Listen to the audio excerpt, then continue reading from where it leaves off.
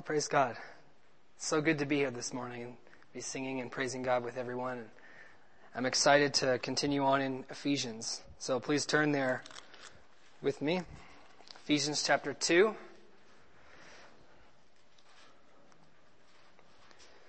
It happens that we fall now upon a wonderful and famous short passage in Ephesians. We're going to read verse 8 to verse 10. And I believe this is a really significant morning. I believe that in all that God is doing here and what He wants to do in us as believers and as saints, that the message that He wants to communicate from this verse, just this passage, is extremely significant. So, Ephesians 2, 8, 9, and 10.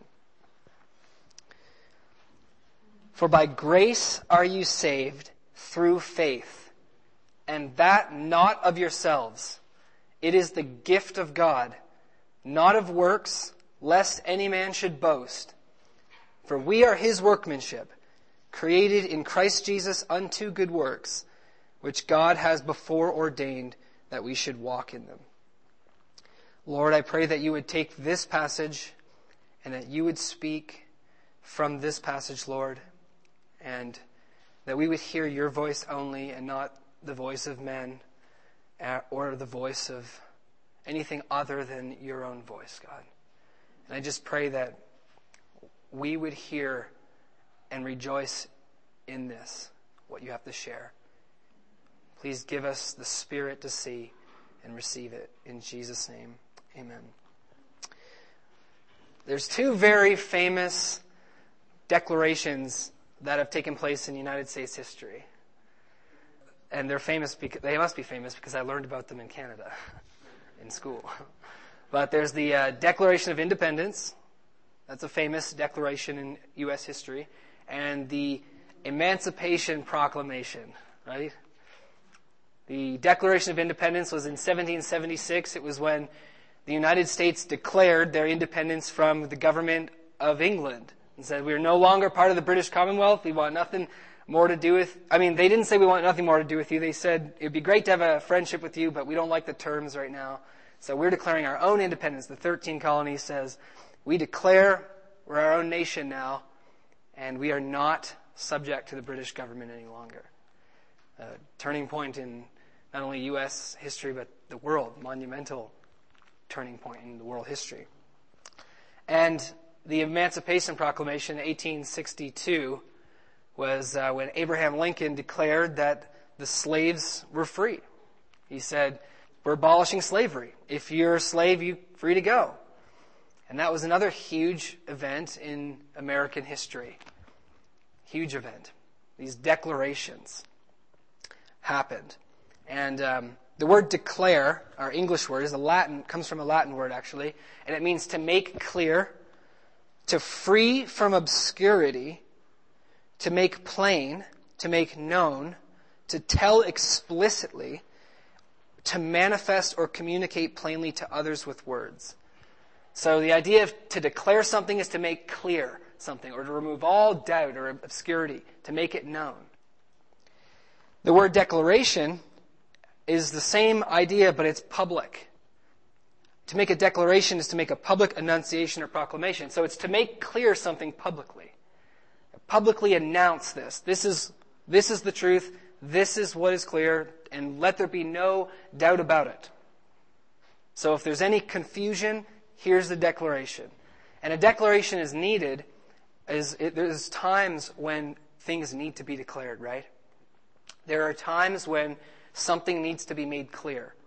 And it's when there's confusion, it's when there's conflict, when there's disagreement. Then there's a time for declaration.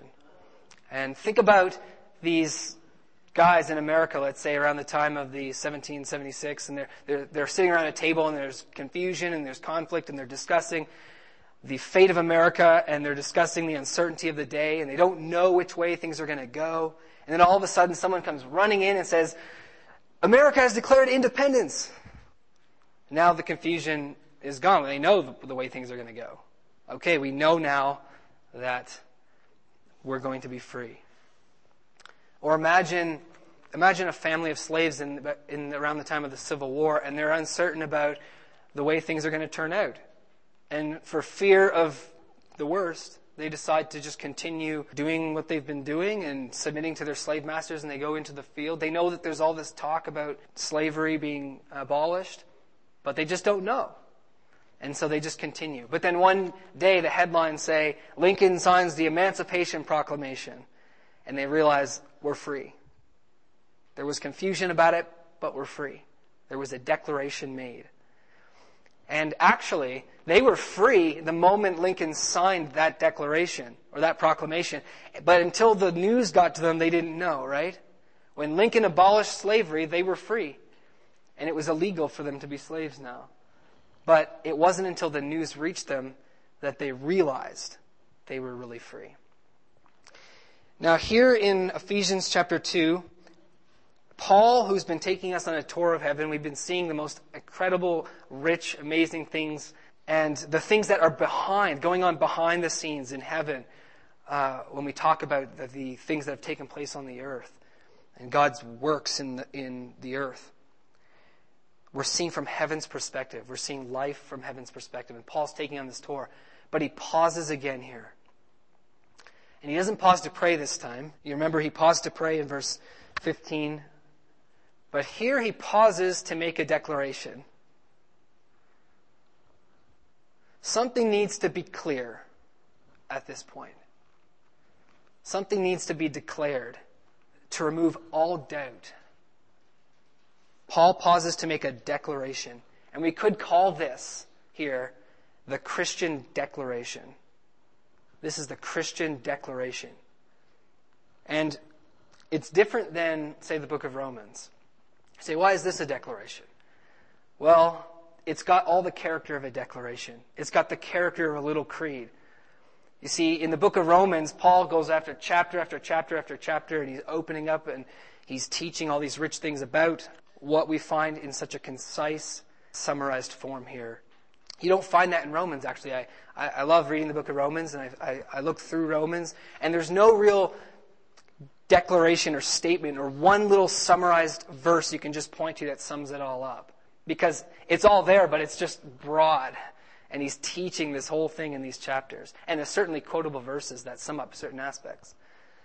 But to sum up the whole gospel, the whole theology of Paul, the whole doctrine of salvation, it's right here. And there's really no place like it in all of Scripture. It's concise, it's complete, and it's carefully worded by Paul. How many times have you ever quoted this before when you're witnessing to a non-believer? Or when you're discussing the gospel? It's because it's a saying. It's because he has made it so concise for us. It's such a wonderful common verse that we frequently turn to it to explain what the gospel is. How can I what one verse can I go to? Usually it's like, what one verse can I go to? Just explain everything I'm trying to say. Ephesians 2, 8, and 9. Right? The declaration is there because he doesn't want us to be confused about everything that he's been saying. So just so you know, this is to be made clear. And not just for you Ephesians, but for the whole world. This is the declaration of Christianity. And the declaration itself is actually verse 8 and 9, I believe, with verse 10 as a little appendix to it. So verse 8 and 9 is this little statement or this saying, and verse 10 is an appendix. So we're going to look at that now this morning. So let's look at this declaration that Paul makes. This proclamation. Ephesians chapter 2, verse 8 and 9. For by grace are you saved. In the Greek, it actually is, for by the grace are you saved. There's an article there. For by the grace you are saved. And why does he say the grace? Because he's referring to the grace he's been talking about. So the grace that I've been talking about, that's the grace that you're saved by. Now the question is, well, how far back do you trace this grace then in his letter? Do we just immediately go to verse 7 where it says, in the ages to come he might show the exceeding riches of his grace and his kindness toward us through Christ Jesus? For by the grace you are saved, that grace? Do we just go back one verse? But grace has been the theme of everything we've been reading, hasn't it, in Ephesians? Right from the very beginning, Paul's got this theme of grace. That grace is doing everything, is behind everything. God's grace is the reason and the cause for all these things. So in chapter 1, verse 6, he says, all things are to the praise of the glory of his grace, wherein he hath graced us in the beloved. And in verse 7, in whom we have redemption through his blood, the forgiveness of sins, according to the riches of his grace. It's according to that, or in conformity with his grace. And then you go to chapter 2, and in verse 5, Paul says that we are saved by grace. He says the same thing. But in verse 5, he's making the point that it's by grace that we're saved, because when we were dead in sins, he quickened us together with Christ. So because we were dead in sins, and at that moment, at that time, in that condition, we were quickened, that's grace. By grace you're saved, verse 5. And in verse 7, again, it just comes full circle. In the ages to come, he might show the exceeding riches of his grace. So you can't trace it back just to 7. It's everything he's been saying. Everything Paul has been teaching and showing us in heaven has been because of grace. Grace is the foundation for the whole thing. And so it's referring to that grace, the grace he's been talking about when he says, it's by grace, the grace, that you're saved. Now is a good time to ask the question, what is grace? Right? What is grace? What is it? Is there a definition? Is there a meaning that we can hold on to understand what this wonderful word means and what this wonderful word is? Now, how many of you have ever heard the definition of grace, unmerited favor? How many of you have you ever heard that before? That's common, right? What is grace? Oh, grace is unmerited favor. But have you ever wondered how people came up with that definition? I mean, is it just something we've been told? We picked it up along the way throughout the course of church history. Some guy maybe in, the 1700s maybe coined that phrase. And so we say grace is unmerited favor. Is that where it came from? Where do we get that definition from? Now, the word grace in the Greek is this word charis. And the word charis is used not only in the Bible, but in all sorts of secular Greek literature of those days, of the ancient world. Charis is a common word, and it actually has a variety of meanings, a variety of usages. So some of the less common usages would be the word charis is used to describe loveliness, or that which brings you pleasure, or that which brings you joy. So people will talk about his words are gracious, or his words are charis. It means, but they don't mean he is being gracious. They mean his words are pleasant to my soul, or pleasant to my ear. Certainly it's connected with the fact that he's being gracious in his words. But the word means when you describe something like that beautiful sunset, you could even use the word charis there. Or that beautiful waterfall, that scenery, or this beautiful meal. It's a less common way it's used. Another way, less common, the way word charis is used is to be thankful, is in thankfulness. Have you ever said grace when you ate food? Do you know where that comes from? That's because the word also is used to mean thankfulness. And where do we get this from? Because in Latin, the word grace is gratia, and this is where we get the word gratitude. So it comes back to this word grace. Gratia in Latin is where we get gratitude. It's also where we get gratify. So which is what I was saying before. It brings you pleasure. There's a gratification about grace. There is a gratitude about grace. But those are lesser used meanings. Now here's the more common one that's used in the Bible and outside of the Bible. It's this idea of graciousness and favor and goodwill and loving kindness. It's a disposition of goodwill and favor. This is the common usage of the word grace. And so you have both in the Hebrew, also in the Old Testament, and in the Septuagint, which is the Greek translation of the Old Testament, it says in Genesis chapter 6, verse 8, it says, Noah found favor in the eyes of the Lord. It's the same word grace when it was translated by the Greek Jews. And in Hebrew, it's the same idea. It's favor. Grace is favor. So if I am gracious towards Terry, I'm showing her favor. I'm showing her goodwill. I'm showing her kindness. This word grace. But here is the point of clarification.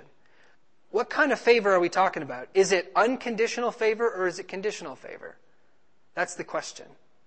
Noah found favor or grace in the eyes of the Lord. But was that conditional grace? Was it conditional favor? Did Noah find favor from God because he was a good guy? Or was it unconditional favor? We all understand that it's favor. But the question is it merited or is it unmerited? Is it conditional or is it unconditional? Is God gracious and kind and favorable toward us because of some kind of merit that we have done or work that we have done, or is it not? What is this grace? The definition or the answer to that question comes from the apostles in the New Testament. Because before that, the word grace was just favor, and it could be used as unconditional or conditional. Sometimes it was used as unconditional. Sometimes it was used as conditional. It could be used in different ways. The word just meant I was being favorable. I was being favorable. I received grace or favor from God. But it was when the apostles began to preach grace in the New Testament that this word grace took hold as unmerited favor. It superseded all other definitions, and it spread all around the world, so that today when we say grace, we think unmerited favor. We think the favor of God that comes not because of something in us, but just because of Him. It's unconditioned. It just freely comes from Him. But it's because of the preaching of the gospel that this word took meaning. Now, how do we know? Or where do we find this? Because in the Bible, there is no verse you can point to. There's no verse in the Bible you can point to and say, here, the definition of grace is grace equals, etc. You can't just turn to a verse in the New Testament that just says what grace is explicitly. But all over the New Testament, there's many verses you can turn to that reveal what grace means implicitly. It doesn't explicitly define it like in a Webster's dictionary, but it implicitly defines it because of the way that it's used. I'm just going to give 2 examples here this morning because there's multiple places I can go. But seeing that we're looking at Paul here in Ephesians 2, and he says, by grace you're saved, let's find out what Paul means by grace. Turn with me to Romans chapter 4, verse 4 and 5. This is the first one we'll go to. Where it does not explicitly define grace, which we know already to be favor from God, but it implicitly defines it. So in Romans chapter 4, verse 4 and 5, it says this. Now to him that works is the reward not reckoned of grace, but of debt. But to him that does not work, but believes on him that justifies the ungodly, his faith is counted for righteousness. So particularly if you look at verse 4, Paul's contrasting these two people, and he says this first guy, if he works for what? In context, he's talking about salvation and justification. If he works for that, then it isn't grace. It would be debt, or God would owe him. He would have met the conditions, and then he would have received justification, but it wouldn't be grace. So by this, we realize what kind of favor we're talking about, and we realize what grace really is. It's not something you work for. Otherwise, it's not grace. It's not conditioned. It's not merited. Otherwise, it's not grace. So Paul says, it's the man who receives justification without working. It's just freely given. That is the man who receives grace. He didn't condition it. He didn't merit it. He got it from God because God was gracious to him without owing him anything. The next one is in Romans chapter 11, verse 5 and 6. And this is even perhaps more clear in its implication. Romans 11, 5 and 6. Now this time it's talking about another thing other than justification. It's talking about election. But the word grace is applied in the same way. It says in verse 5, "Even so then at this present time also there is a remnant according to the election of grace. And if by grace, then it is no more of works. Otherwise grace is no more grace. But if it be of works, then it is no more grace. Otherwise work is no more work." So here again he says, if you get election, because this is what he's talking about, conditionally or meritoriously based upon your works, it ceases to be grace. Grace isn't grace anymore. And obviously someone's trying to say it is because he has to make this so clear. It ceases to be grace if you have to work for it or if it's conditioned upon your works. Get the picture? So this word is packed with this idea of favor, but we're finding it now used by the apostles as this unmerited favor. If you have to work for it, he's saying, it's not unmerited. It's not unconditional grace and favor from God. This is what he's saying. And so the word took hold, and because of the impact of Christianity in the world, this word charis became the word unmerited favor. The meaning was unmerited favor. It's actually a beautiful meaning. That word, when you think of grace, you think of Noah found favor in the eyes of the Lord, but he found it unmerited. It was unconditioned. Noah found favor from God. It's beautiful. But one thing I want to say, it's both unmerited and it's favor. Let me say that again. Grace is both unmerited, but it's also favor or goodwill or graciousness from God. And I think that as Christians, especially as we discuss the gospel, we often forget that there's two aspects to grace. And grace sometimes becomes for us just this word that means unmerited. So even when we read Ephesians 2:8, by grace you're saved, or it's unmerited. Now when you think about grace, do you just immediately think you don't work? That's all it means. Grace means you don't work for it. It does mean that. But is that all it means? Is it just you don't work for it? I'm saved by grace. What I mean is I don't work for it. It's true, but is that all grace means?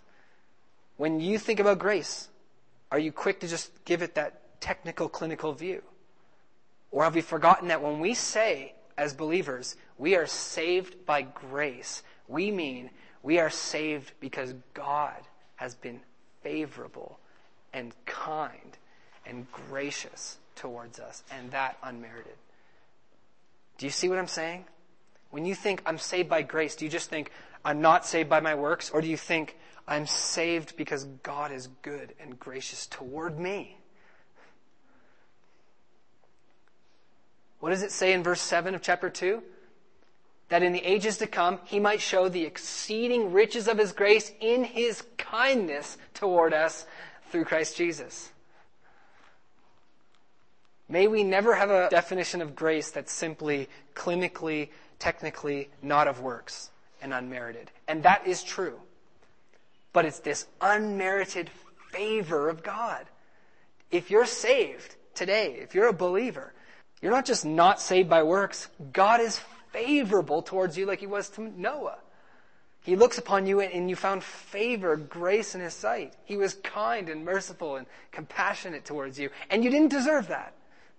That's grace. And I confess, I think I've been a little too clinical with the word. Because I'm dealing all the time with, is it of works, is it of grace? No, it's not of works, it's grace, it's not of works. And that's absolutely true. But it's this lavish kindness of God that's unmerited that comes to us.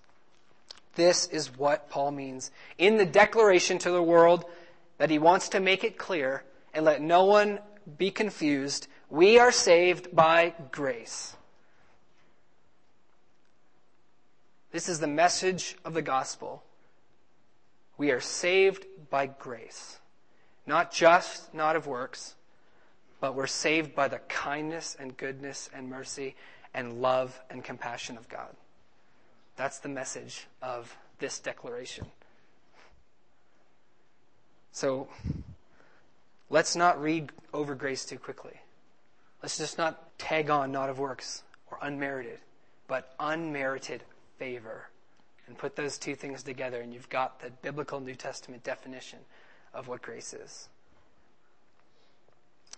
Now here in verse 8, it's very simple, but it's also very profound. These two words, for by grace are you saved, simple, right? But there's these profound worlds of theology within these words. Saved, for instance. By grace are you saved. In that word is you're a child of wrath before you're saved. You're under the condemnation of God. God's wrath is revealed against all unrighteousness. And you need to be saved from that. And you are saved from that by God's grace. So the word saved, we know what it means. But there's this rich theology under that word of the wrath of God and the law of God and the judgment of God that we're saved from. But in this word grace, more importantly, there's a rich and profound and deep theology in the word grace, or unmerited favor. This theology of grace, it contains the cross, it contains Christ crucified, it contains the redemption, it contains the blood of Jesus. How does grace come to us? It comes to us because of the blood of Christ. Otherwise it ceases to be grace. It's not grace unless it's righteous grace. Because grace isn't leniency, as we've discussed many times in the bookstore. Grace isn't just unmerited favor that's illegal. You know?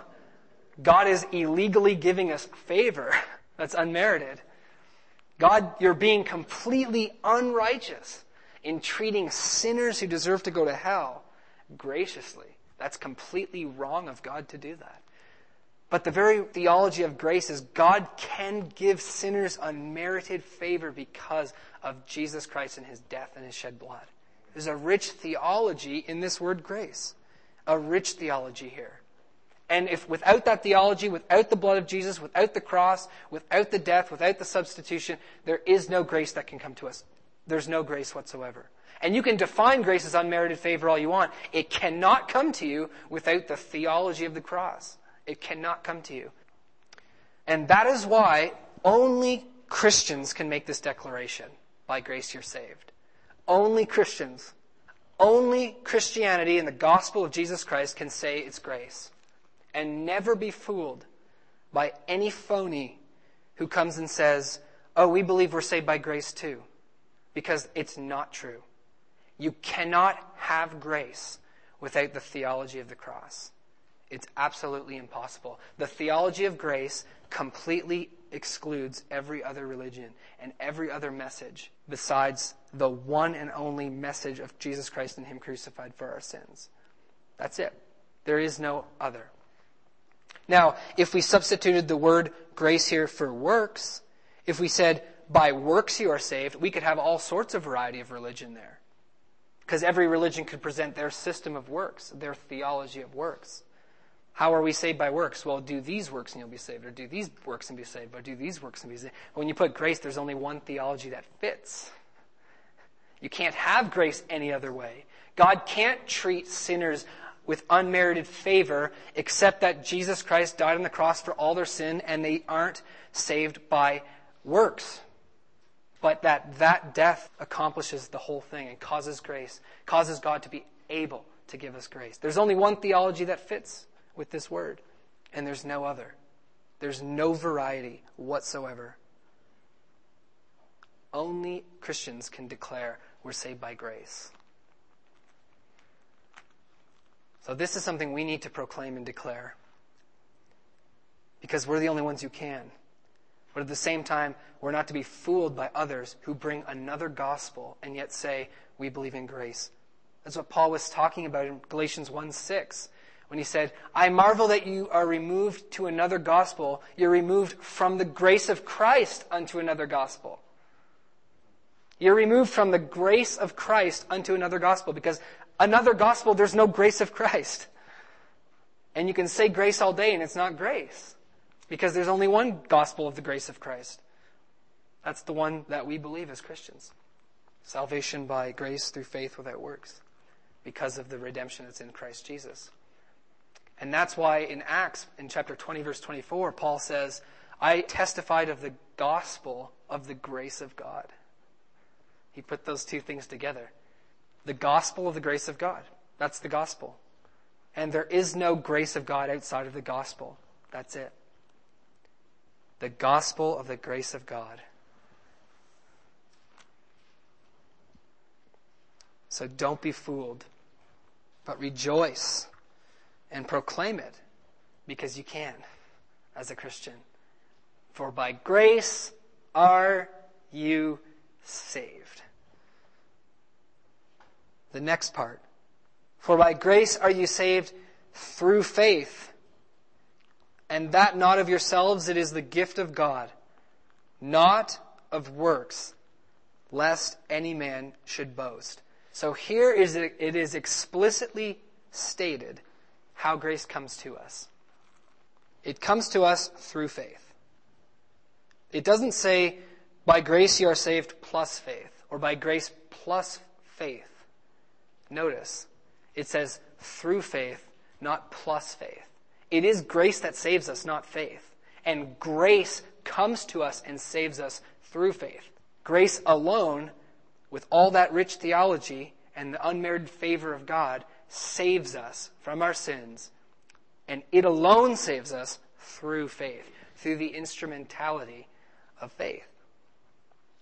Clearly here, faith is not a work. As he says, we're saved through faith, not of works. So faith isn't a work. Anyone who says faith is a work doesn't understand what faith is. Faith is simply an instrument or a channel. Much like, and I wish I was more scientifically minded, but I'm not. But like the sun shines to us, the sun itself brings us energy and warmth and light, but it travels through the air.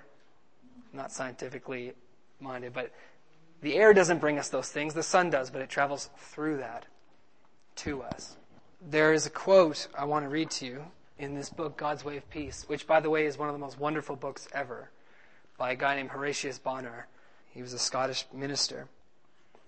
And he said this of faith, and I think he just says it so well, what faith is. He says, true faith is what may be called colorless, like air or water.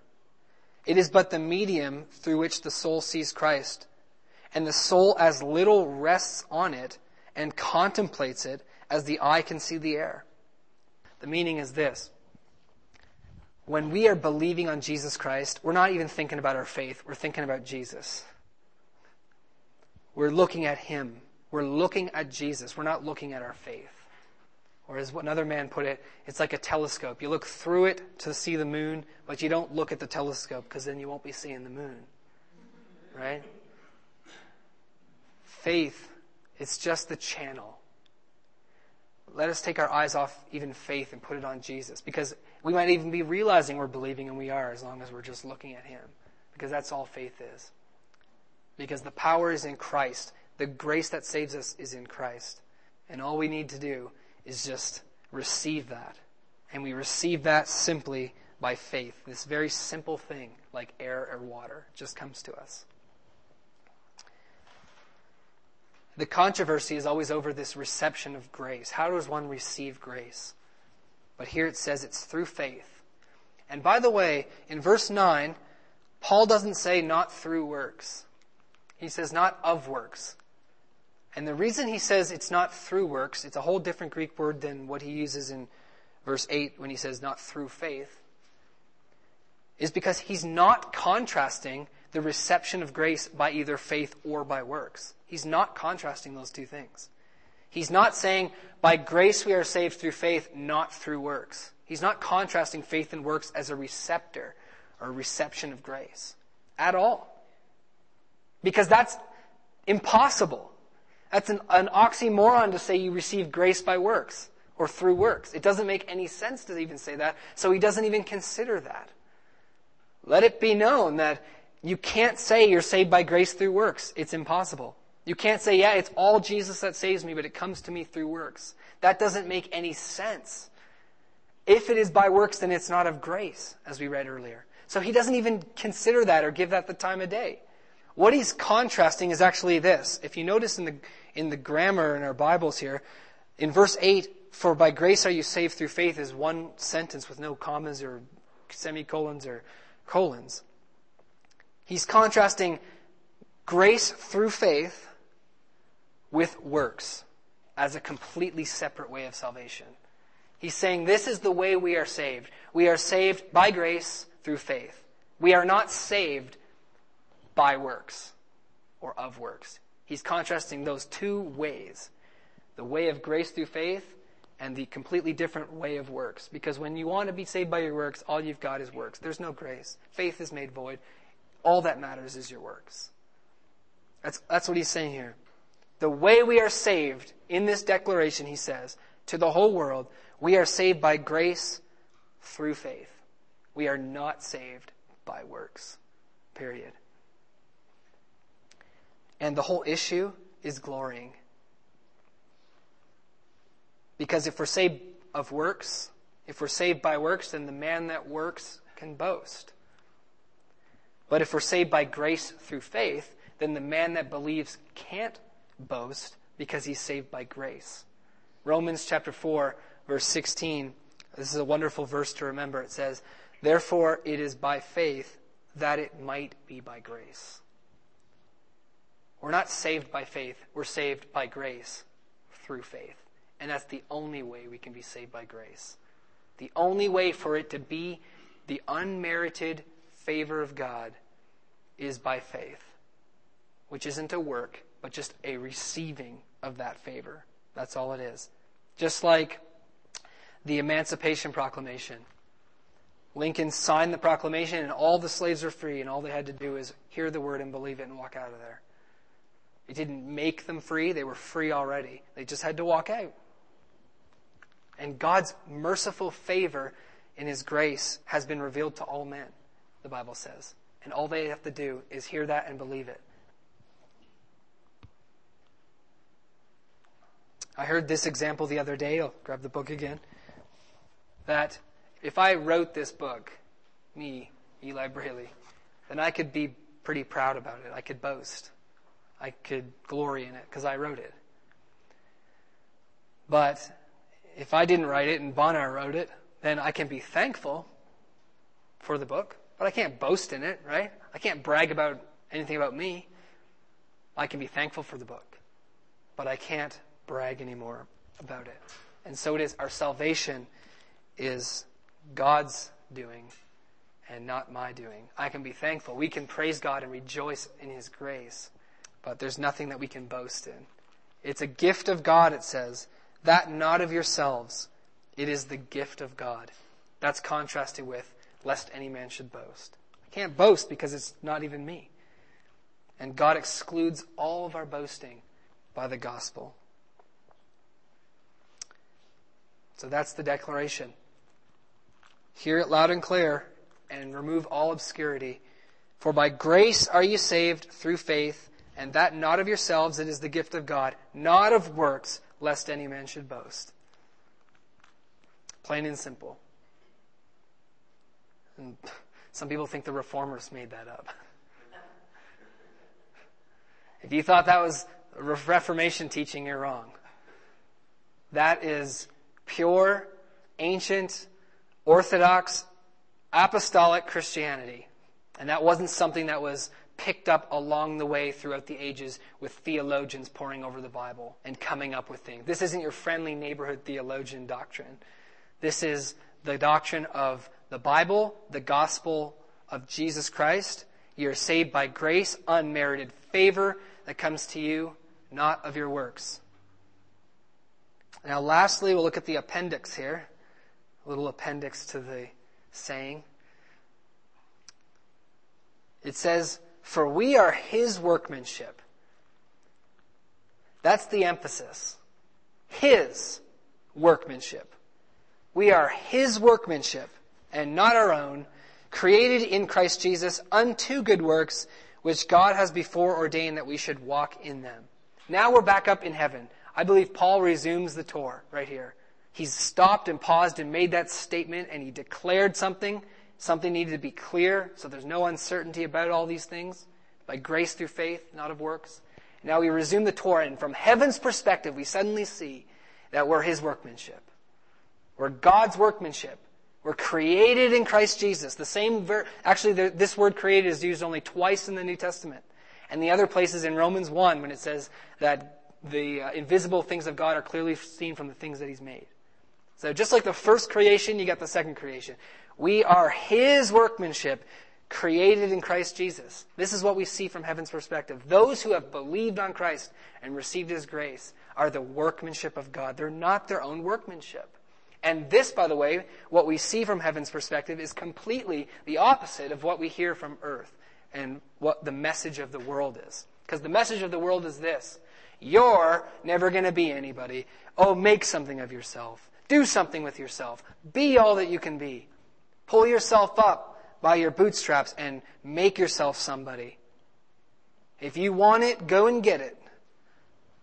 And there's some truth to that on an earthly level, but not in heaven. There's no truth to that whatsoever. Because nobody made it to heaven by pulling themselves up and making something of themselves. That's the message of the world. But that's not the message of God. Because we're his workmanship and we're not our own workmanship. We didn't pull ourselves up. We didn't say, well, I'm just going to get out of this mud hole and I'm just going to stop my sins. I'm just going to be righteous and make it to heaven because that's where I'm supposed to be and what I need to do. And I'm the only one who can do it. The gospel is about God taking absolute nobodies and making them his daughters and his sons. He's not waiting for, well, who's going to step up and be my son?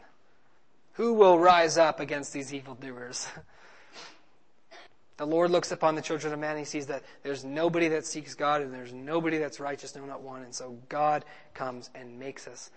And we are his workmanship created in Christ Jesus. It's not about being all that you can be. The gospel's about God's workmanship, not our own. Isn't that wonderful? Isn't that just beautiful? He takes sinners who are sinners indeed and totally sinful and lost in their sin, and he, in Christ Jesus, through his unmerited favor and his redemption, saves these people and makes a nobody a somebody.